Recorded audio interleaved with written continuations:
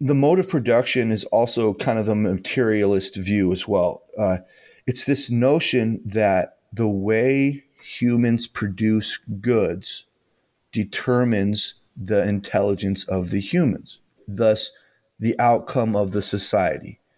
And so just using them, just saying we're in capitalism is saying we are in the capitalist mode of production. And this capitalist mode of production is a mindset that determines everything.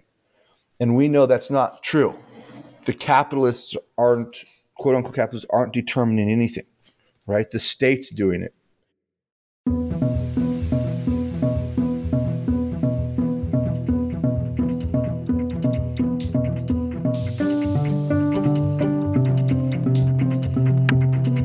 Welcome to Activist MMT, a podcast about real-world economics, including modern money theory, and how life changes when you discover it. I'm your host, Jeff Epstein.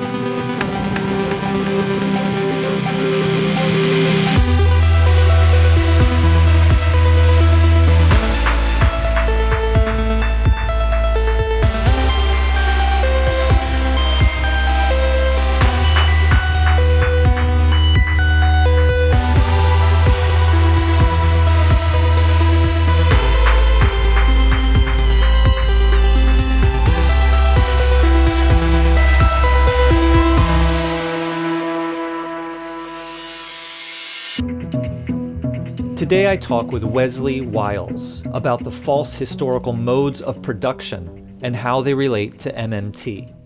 The primary source of this information is the 700-page 2021 book, The Dawn of Everything, A New History of Humanity, by the late anthropologist David Graeber and archaeologist David Wengrow.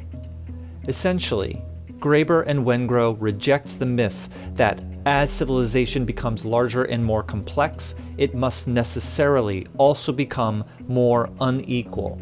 This myth and its false modes of production assert that ever-increasing inequality is unfortunate but necessary.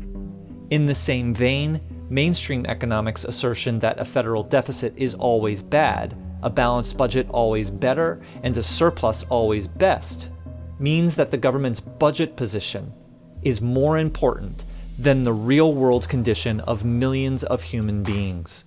This, in turn, implies that austerity, too, is unfortunate but necessary. The truth is that the only reason inequality or austerity is unfortunate but necessary is if we choose for it to be that way. We can choose differently. The real challenge is to stand up to those who benefit greatly from these things not changing. Because in both of these cases, it's a matter of life and death for us as individuals and as a human species. Wesley's provided some other valuable video lectures and panels, links to which you can find in the show notes. They include a panel discussion on the book The Dawn of Everything with Wengrow, Stephanie Kelton, and others. There's also an excellent panel discussion on rentier capitalism with Graeber, Guy Standing, and Michael Hudson, filmed only days before Graeber's untimely death. And now, on to my conversation with Wesley Wiles. Enjoy.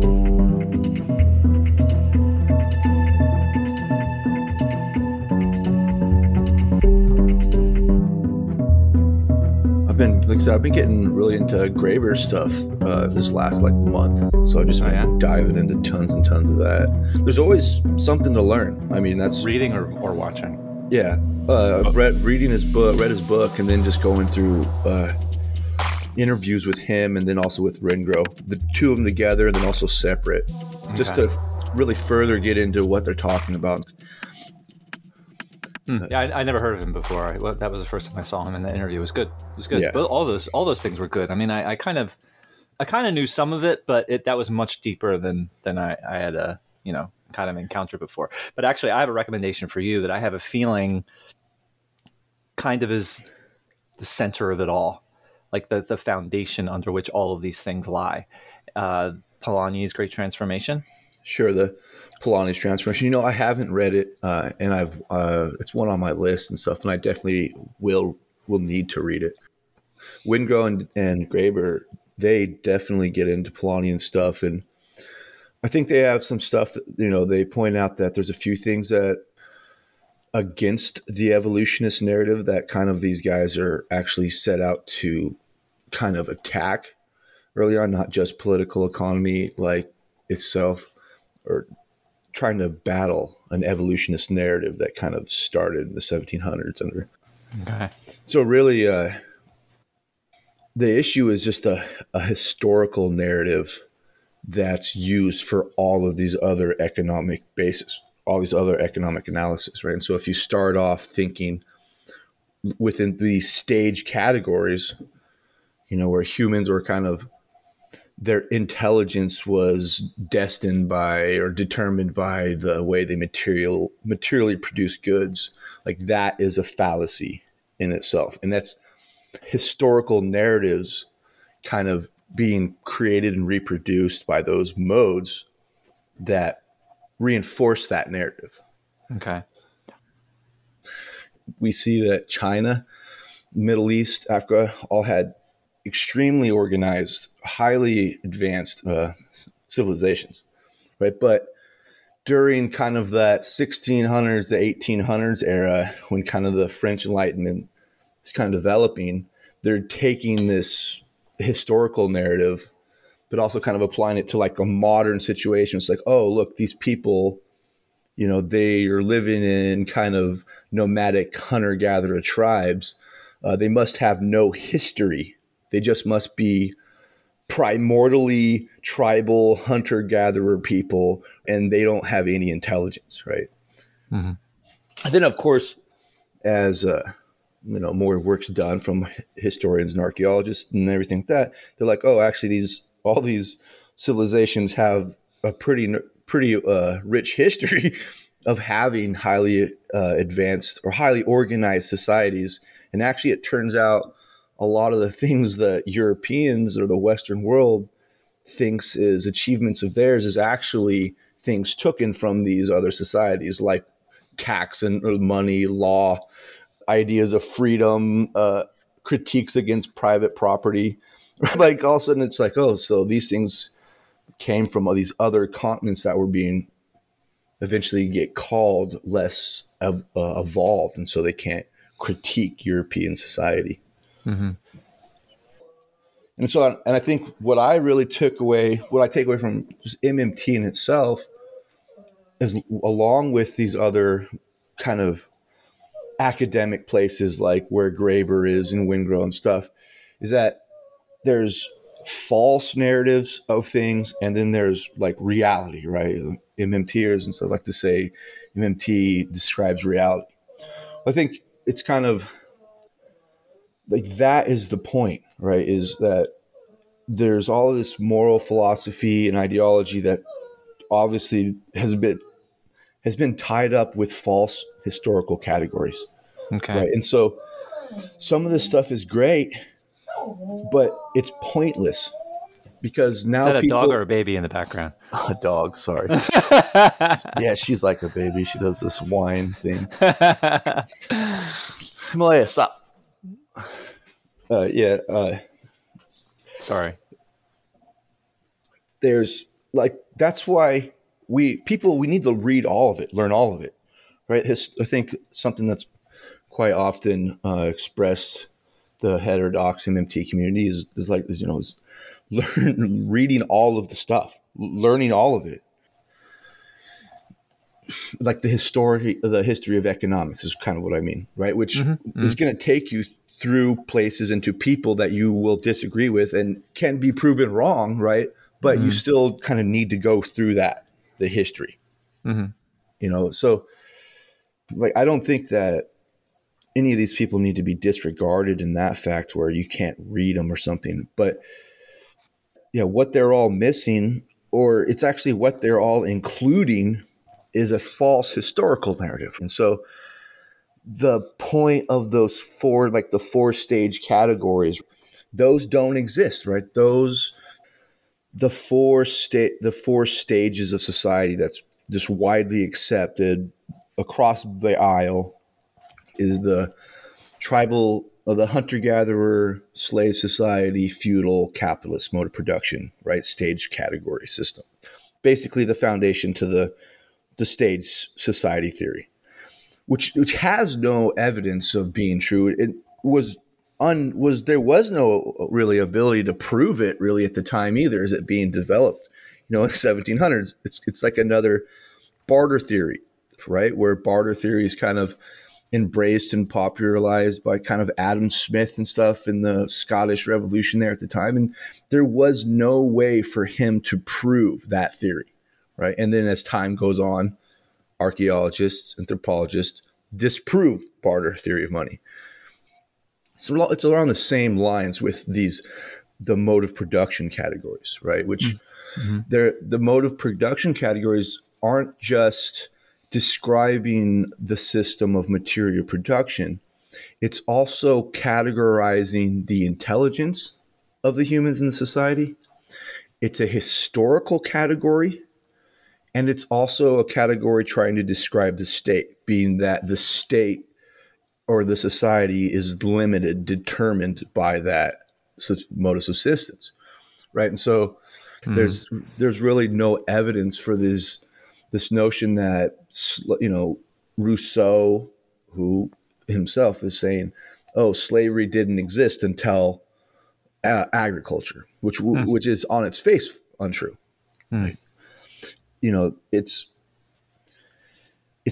completely ignoring the way humans are developed and the way humans are developing society, and turns it over to the material way they produce goods is the agency, basically, right? That determines the intelligence of the people and thus determines the way that they develop their society and their state. And if they don't slave people, or if they're not in a feudalistic mode of production, then they can't possibly offer us any critique because they don't understand the nature of hierarchy in this developed system, this developed economy or developed society. Okay.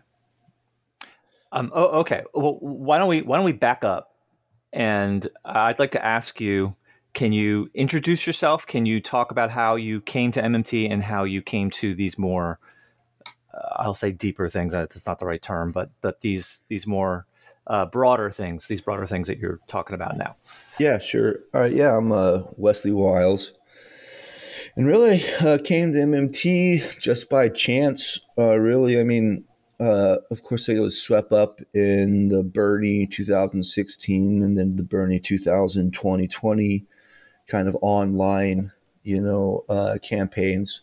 But it was really in between those two that I finally got kind of found by MMTers and actually started asking questions about what they were saying. Where I'd been kind of, during those two periods, everybody was following each other en masse, right? Like basically, if you were a Bernie supporter, you got followed on Twitter and on Facebook, right? And so during the first campaign, I think it was just had more accepted the more orthodox Marxist framework of macroeconomics, which is neoclassical. That is what Richard Wolff and David Harvey and stuff is David Harvey. Ugh. Yeah. I'll never forget his critique of MMT. Yeah, that is the macroeconomic framing that they're offering is neoclassical macro. It's, we don't even have to get into, and I've had plenty of words to say on Twitter with Wolff myself, because like I said, before I got to MMT, I had gotten also brushed in with kind of the Occupy movement, which really funneled you into some of these heterodox lanes. But which Marxism and radical Marxism is absolutely a part of that. But the more popular Marxist like intellects and academics are more orthodox, actually, when it comes to the macroeconomics. But when you're in kind of political fervor, words and virtue signaling and stuff like that are, have a lot more value to you. You kind of prioritize them in a way, right? You're like, oh, wow, they said that. So we have the same mindset. So really, without the frame of reference that I'd learned from MMT, I didn't know I was wrong or they were wrong. That was just the dominant narrative, right? You got a tax to fund anything. If you spend too much, you'll get inflation. I mean, that is the framework that's being churned out with the Orthodox Marxist crowd. Not all, but the more popular. Like, fortunately, Well, more popular because they churn out that stuff. well, you're absolutely right. Yeah, it's not a coincidence. Yeah, it's not. That's not a coincidence. You're right. But fortunately, I'd gotten crowded into Steve Keen and Michael Hudson's work already before kind of getting into MMT.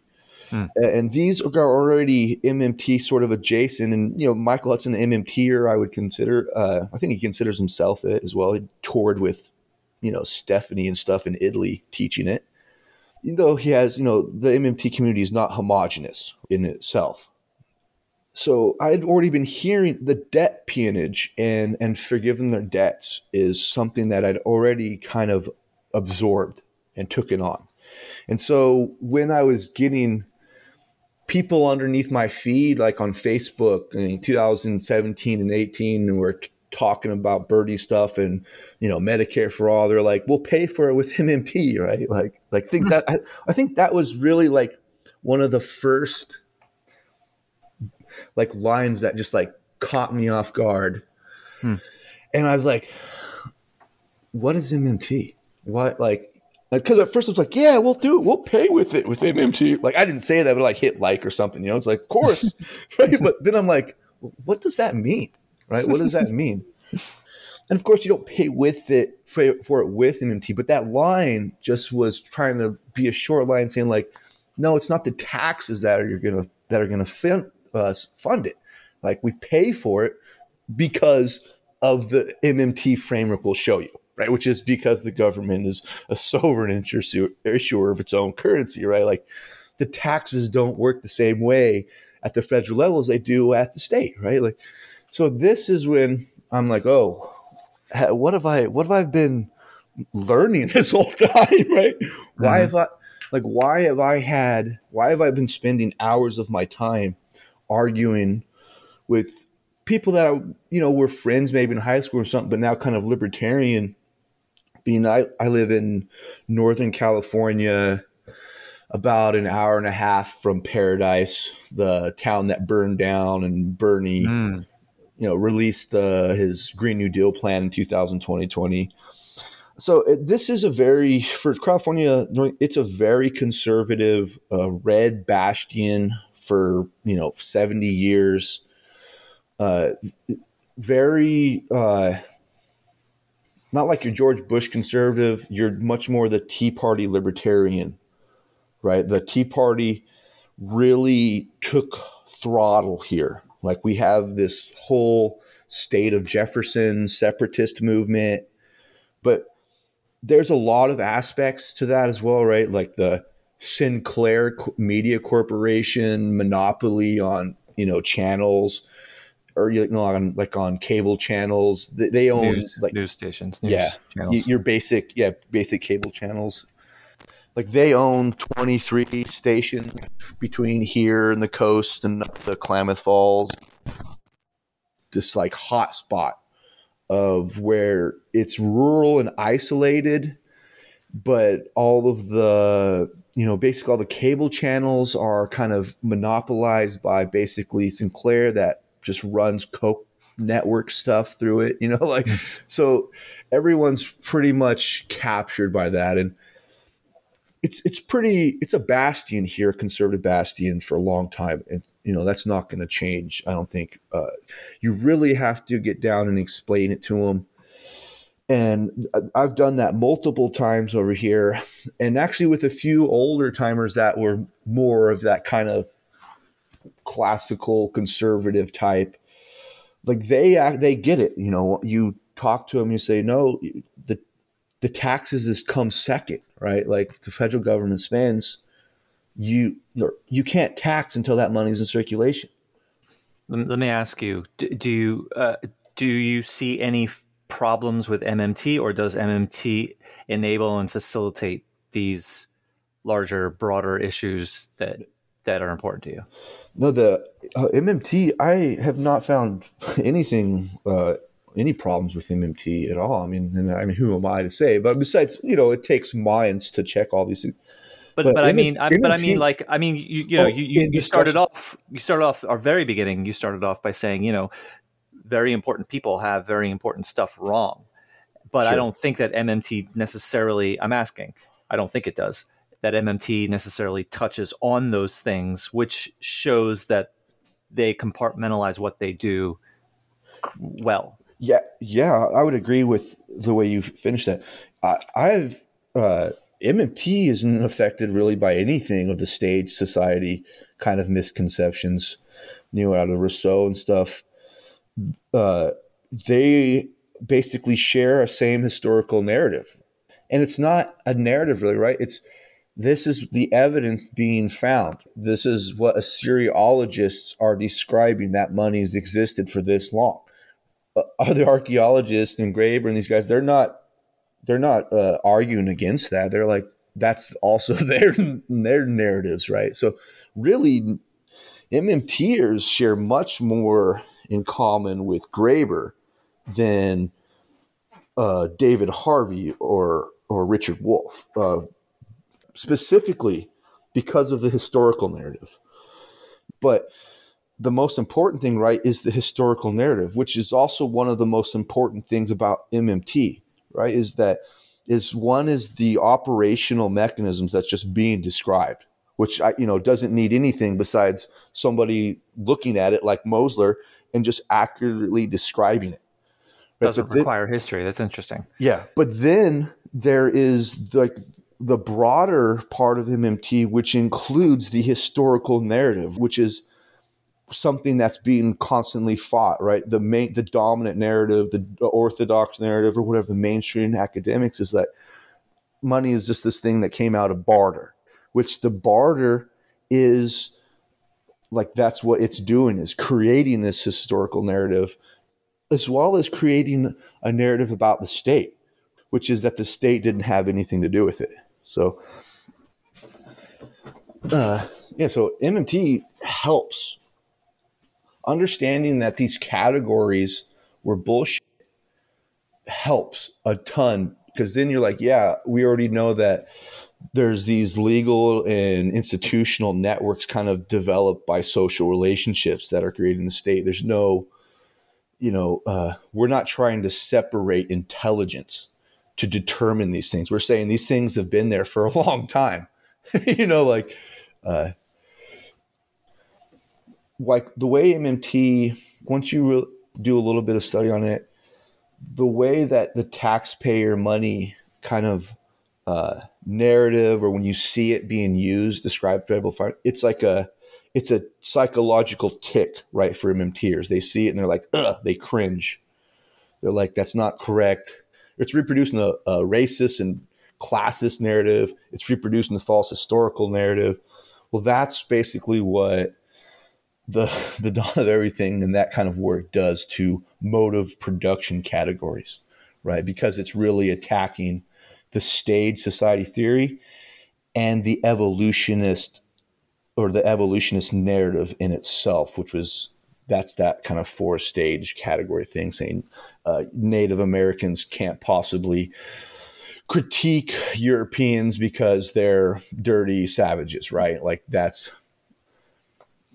the issue that's going on there. And MMT doesn't fall into that. And MMT is also involved in studies that's describing ancient society, which is also describing how states are developed.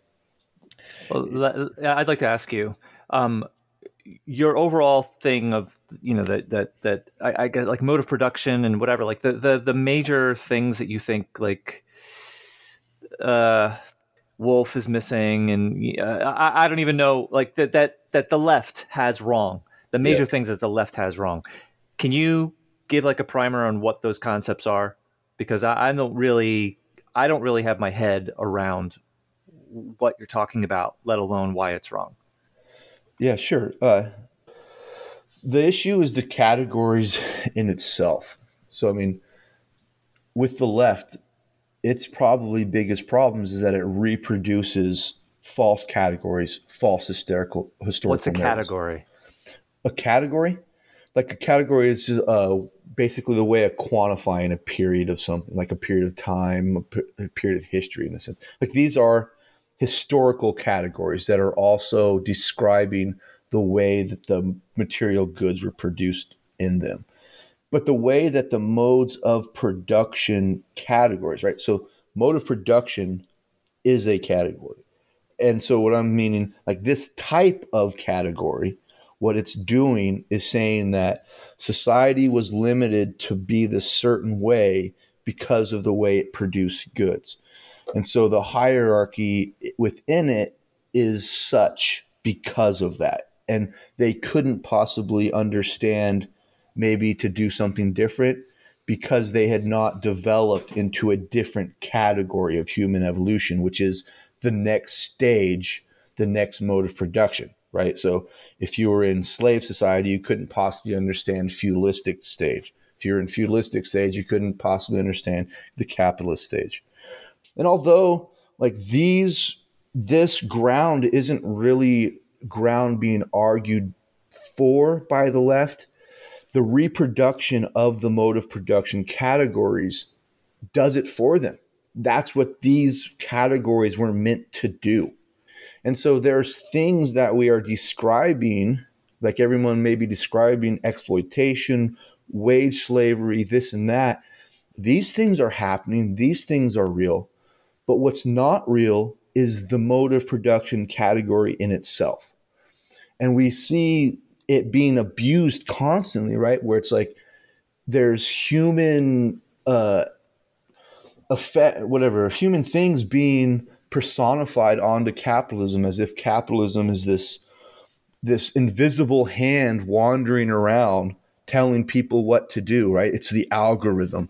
Like this is stuff coming from the left that are naturalizing this idea that the way we produce goods creates the agency on which we develop intelligence. And so what's the problem is naturalizing these categories instead of rejecting the categories. The mode of production is also kind of a materialist view as well. It's this notion that the way humans produce goods determines the intelligence of the humans, thus the outcome of the society. And so just using them, just saying we're in capitalism is saying we are in the capitalist mode of production. And this capitalist mode of production is a mindset that determines everything. And we know that's not true. The capitalists aren't, quote unquote, capitalists aren't determining anything, right? The state's doing it. Mm-hmm. The capitalist mode of production itself is also flawed, right? Because it's giving agency to the private sector, right? The monopsony from these bourgeois and their hold on the means of production. We know this is incorrect from MMT because MMT points out that the labor market, the labor force, is created by the state's coercive tax. The tax is set, then people have to go out and labor. Then, after that coercive act creates this market, this labor pool, then capitalists, or whatever you want to call them, are free to exploit that labor pool. And then they pay with a wage of the state currency, right? That the people are looking for. So there's exploitation and all of this stuff going on, but the monopoly on creating the worker, that forces the worker to go to work isn't just by nature of these people, these bourgeois holding certain, productive means. And so it's not just that those modes are race science that are trying to categorize history in a way that like separates certain types of societies. It's also incorrectly describing the state. The capitalists aren't forcing people to work. The tax makes people have to go to work. Mm-hmm. And if you don't provide anything, or if you allow the private sector to do that, well, then that's the prerogative of the state to allow them to freely exploit that labor pool. But Hmm. that labor pool is also not just this natural state of people wanting to produce things, kind of like some of the classical economic narratives, which is naturalizing categories that didn't exist, that don't Okay. exist. And according to Polanyi, the very notion of capitalism, the very state of capitalism, the idea of capitalism doesn't exist. It's an impossibility. It's a utopia. Oh yeah, It yeah. I've is, definitely and the got only it. reason that it exists, the only reason that the illusion exists, is because they have commodified people, land, and labor, land, and money. Sure. And when those things run out, not money, of course, but when labor and land run out, then the illusion is done. And obviously, with the climate crisis, it's pretty clear that that's on its way.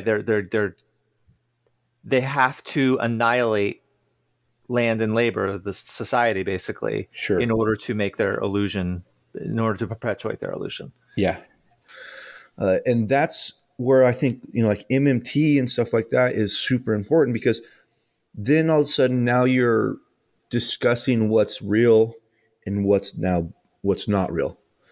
Right. And I think that's something, like, it's not a loss for the left to reject these false historical narratives, right? In categories like the mode of production categories. The issue is that while there was critiques of European hierarchy being made, there was also a reaction to it. Like, the problem is that by the time it got to the Enlightenment thinkers, they were all basically writing fictional characters of kind of the Conde Rock that had actually been making the discussion, basically because writing about a native critiquing European hierarchy would get you outcast or imprisoned or something. You know what I mean?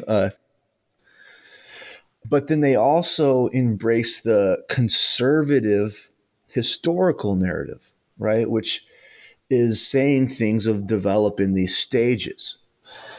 And so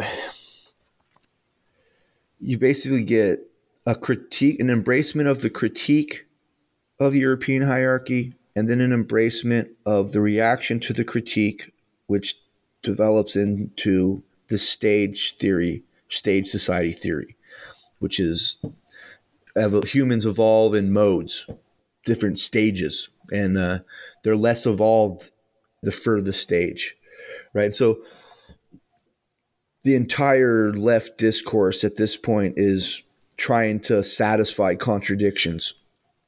So the left doesn't lose anything by getting rid of these categories. It opens them up. It frees them up to actually start analyzing and discussing what's real stuff.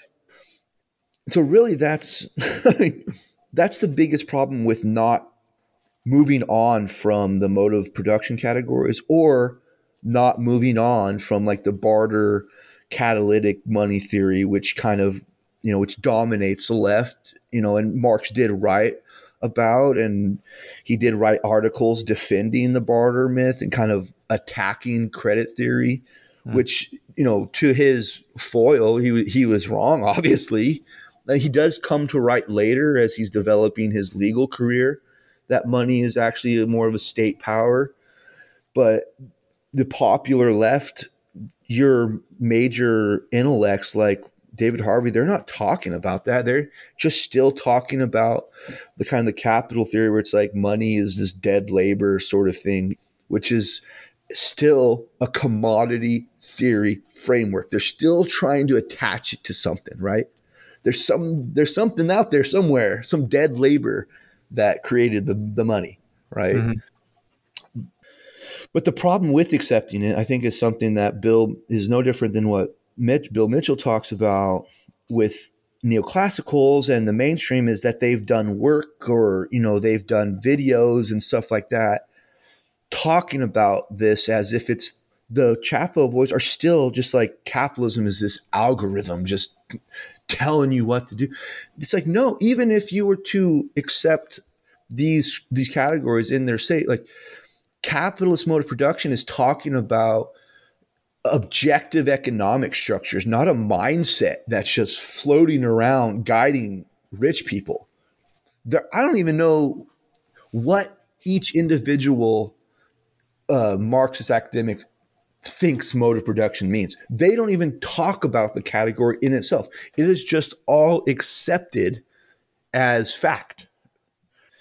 And this is something, and then I think the reason that I've really dove down Graeber's stuff lately is that there's so much similar to MMT's kind of fight in the mind of citizens, right? Because essentially that's really is what's going on. It's a fight over the mind. It's the bunch of us might share the same sentiment or want the same policy, but if we're not on the same page about the real structures, objective things like how money is created, we're just sabotaging each other. It doesn't matter if we organize. If we're all on different pages, it's just going to sabotage itself. Every minute we're arguing over whether taxes fund spending. I'm saying like this is how the left sabotages is sabotaging itself. One of them, right? Is when you don't agree on reality, then every other conversation is meaningless because you're talking on two different bases of reality. Exactly, and that's where we are. That's where the Western left or the U.S. left or whatever you want to call it. That's where we're at. Nobody is on the same page. We are not sharing the same reality. And a big part of why we see that, to separate these institutions, these institutional like mechanisms like money from the state. Yes, coming from kind of this anti-government narrative, the idea that you can separate money is really rooted in a false historical narrative. The barter myth. I mean, that's what I believed before learning any better. I mean, who else is out there to tell you any different, right? It's deliberately kept from you. Yeah, and it's deliberately kept from you. There's plenty of people to tell you. Sure. It's being kept, yeah. Yeah, I guess you're right. Yeah, you're not going to turn on any radio or any news channel and hear them talking about that, especially as MMT has been gaining foothold, like starting from nothing in the 90s to some blogging to, now it's finally making mainstream and stuff. Well, I mean, it's hit mainstream a few times, like with the 2008 crash kind of era, but now it's sticking, right? Now all of a sudden, MMT is hardly removed from the topic of discussion. Maybe not on television, but all the news sites between Bloomberg or someone somewhere trying to critique MMT. I see lots of critiques of MMT lately, which I think is a good thing because that means we're straddling the laugh at you. Yeah, the laugh at you, fight you stages right now. Yeah, I feel that kind of that's something that's going on too. Definitely, it's not a loss for the left to confront this, not reject it fully, but keep things that make sense from analysis out of all types. There's a rich history of people analyzing society, trying to break down problems that comes from Smith and Ricardo and Marx and the classical economics and stuff. There's rich history and there's rich analysis, but there's also a lot that's not even real.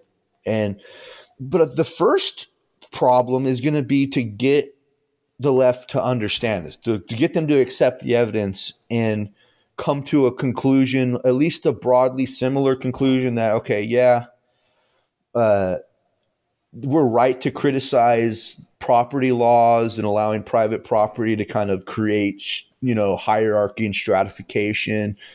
We're right about these other things, but we have some other things that are just fundamentally wrong, right? Like we're not just yearning for this primitive freedom that only existed within communal tribal systems, right?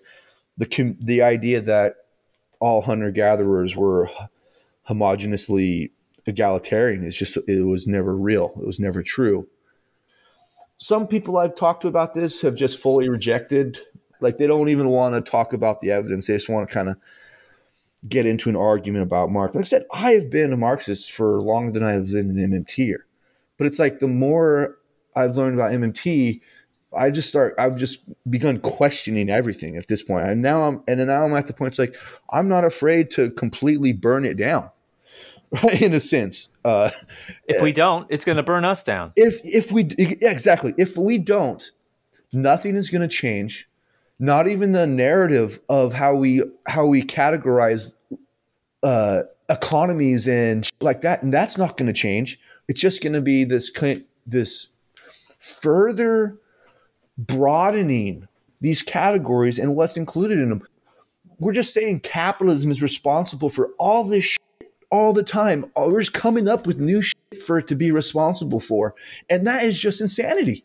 Finance, capital or financial derivatives, debt at work, none of these are inventions of capitalism. These things, if you want to even stay within that Rousseau framework of stage society, the mode production categories, the feudalist production system was dominated by finance, right? It was not like, so the classical economists that are kind of like the origins of where the capitalist mode of production comes out of, like Adam Smith and them, they are specifically saying the only capitalism is only going to occur once it eliminates these remnants, these feudal remnants, which is finance, right? Rentier, the bond class. The bond class has never been not in control, right? It's finance is still dominating the global economic system.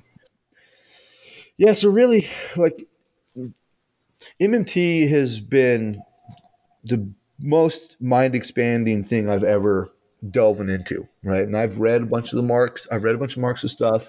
So actually, you know what? I think I would actually phrase it a different way. I can't know what you're thinking, but MMT eliminates the chains that stop you from being able to see all the other stuff. Yeah, sure. I'll accept that. It does. It's MMT helps it with the argument about the political will in MMT and stuff, right? What MMT does is eliminate stuff. It eliminates false truths and false choices. So it strengthens any political movement that uses it, not just left, but also right. If the finance sector, which Stephanie Kelton has made a point, like they're the ones that seem the most interested in it, right?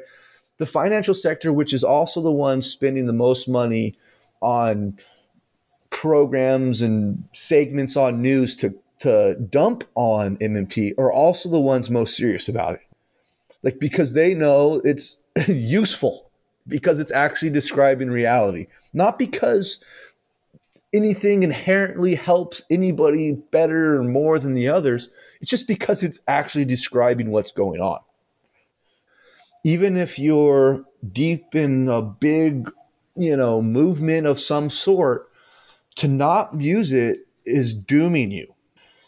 Like Jill Stein, who's got the best intentions, is very intelligent, but then just get, trolled on, live national TV because she's calling debt cancellation QE. So it just understand these the operational realities is essential. But anyway, I have to say, being that it is the MMT podcast, we really didn't touch too much on it. MMT is definitely one of the most important things I've ever learned, probably.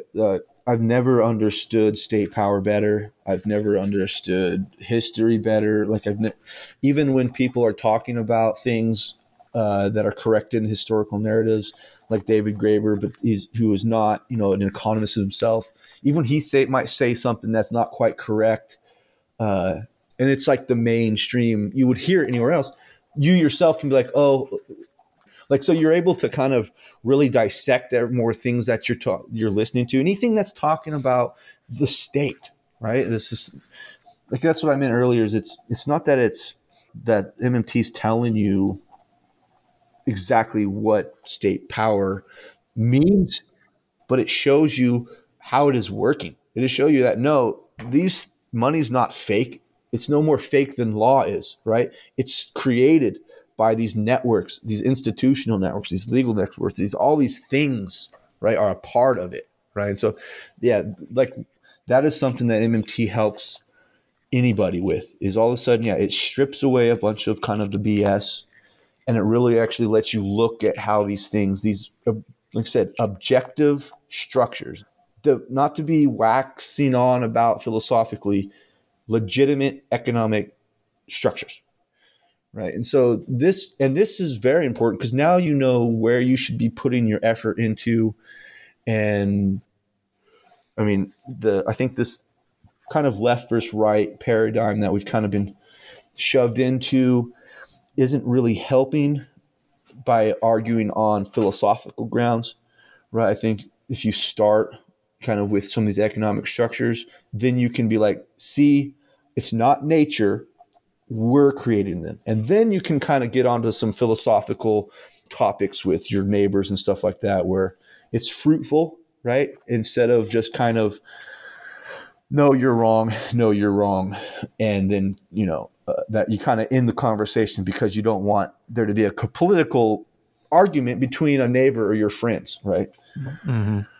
And so, yeah, MMT is it's probably been one of the most enlightening things I've gotten into. Cool. All right. Well, that's a good place to stop. Wesley, thank you so much for doing this. Thanks for having me, Jeff. We've been seeing each other online for quite a long time now. So I think me and you need to have just a phone call or something, just to bullshit about stuff and weed out things, and then maybe have cool. Then maybe I'll give you a better interview, more specific, because you give good interviews when they're not recorded. Yeah, probably. You said you wanted to do your own podcast, right? Yeah, I am looking to do my own podcast. I'm kind of getting all this stuff set up for it now and stuff. I really feel that heterodox, just the concept, just the category heterodox, is really not understood at all. And then even when you do kind of get into it, there's not a lot of sources that are just kind of focused on talking about what heterodox kind of means to us, like in the context of today. And but then also including all of the schools from it, which is MMT and post Keynesian in itself, which is they're slightly separate but still part of this, radical Marxism, a part of it, institutionalism.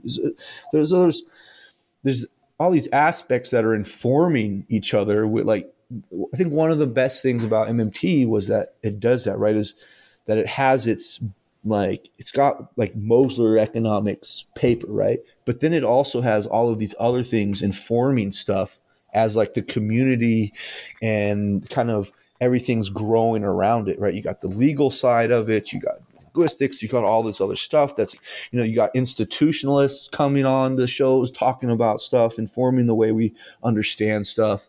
So,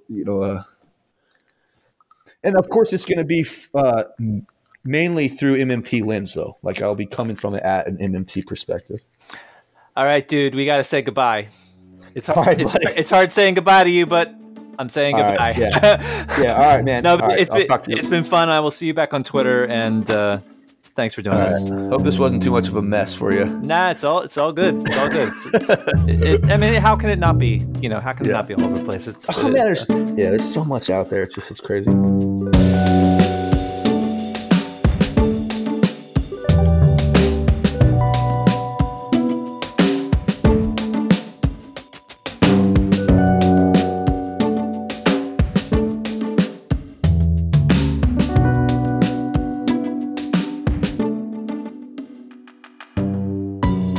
Music for this show is by RecTech.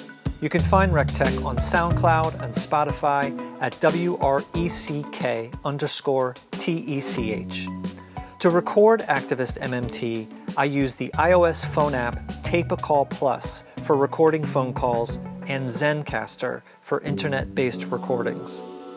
My post-production workflow starts by editing on the iOS app AnyTune Pro Plus, then transferring those timestamps to my Windows desktop.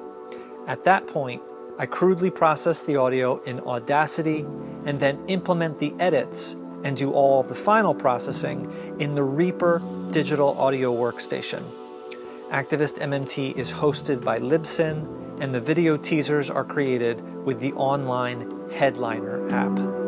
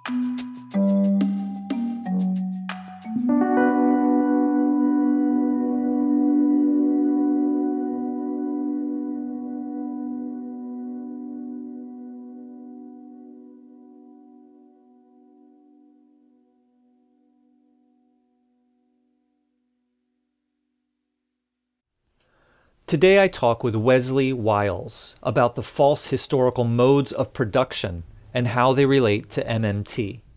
The primary source of this information is the 700-page 2021 book, The Dawn of Everything, A New History of Humanity, by the late anthropologist David Graeber and archaeologist David Wengrow. Essentially, Graeber and Wengrow reject the myth that as civilization becomes larger and more complex, it must necessarily also become more unequal. This myth and its false modes of production assert that ever-increasing inequality is unfortunate but necessary. In the same vein, mainstream economics' assertion that a federal deficit is always bad, a balanced budget always better, and a surplus always best means that the government's budget position is more important than the real-world condition of millions of human beings. This, in turn, implies that austerity, too, is unfortunate but necessary. The truth is that the only reason inequality or austerity is unfortunate but necessary is if we choose for it to be that way. We can choose differently. The real challenge is to stand up to those who benefit greatly from these things not changing. Because in both of these cases, it's a matter of life and death for us as individuals and as a human species. Wesley's provided some other valuable video lectures and panels, links to which you can find in the show notes. They include a panel discussion on the book The Dawn of Everything with Wengrow, Stephanie Kelton, and others. There's also an excellent panel discussion on rentier capitalism with Graeber, Guy Standing, and Michael Hudson, filmed only days before Graeber's untimely death. And now, on to my conversation with Wesley Wiles. Enjoy.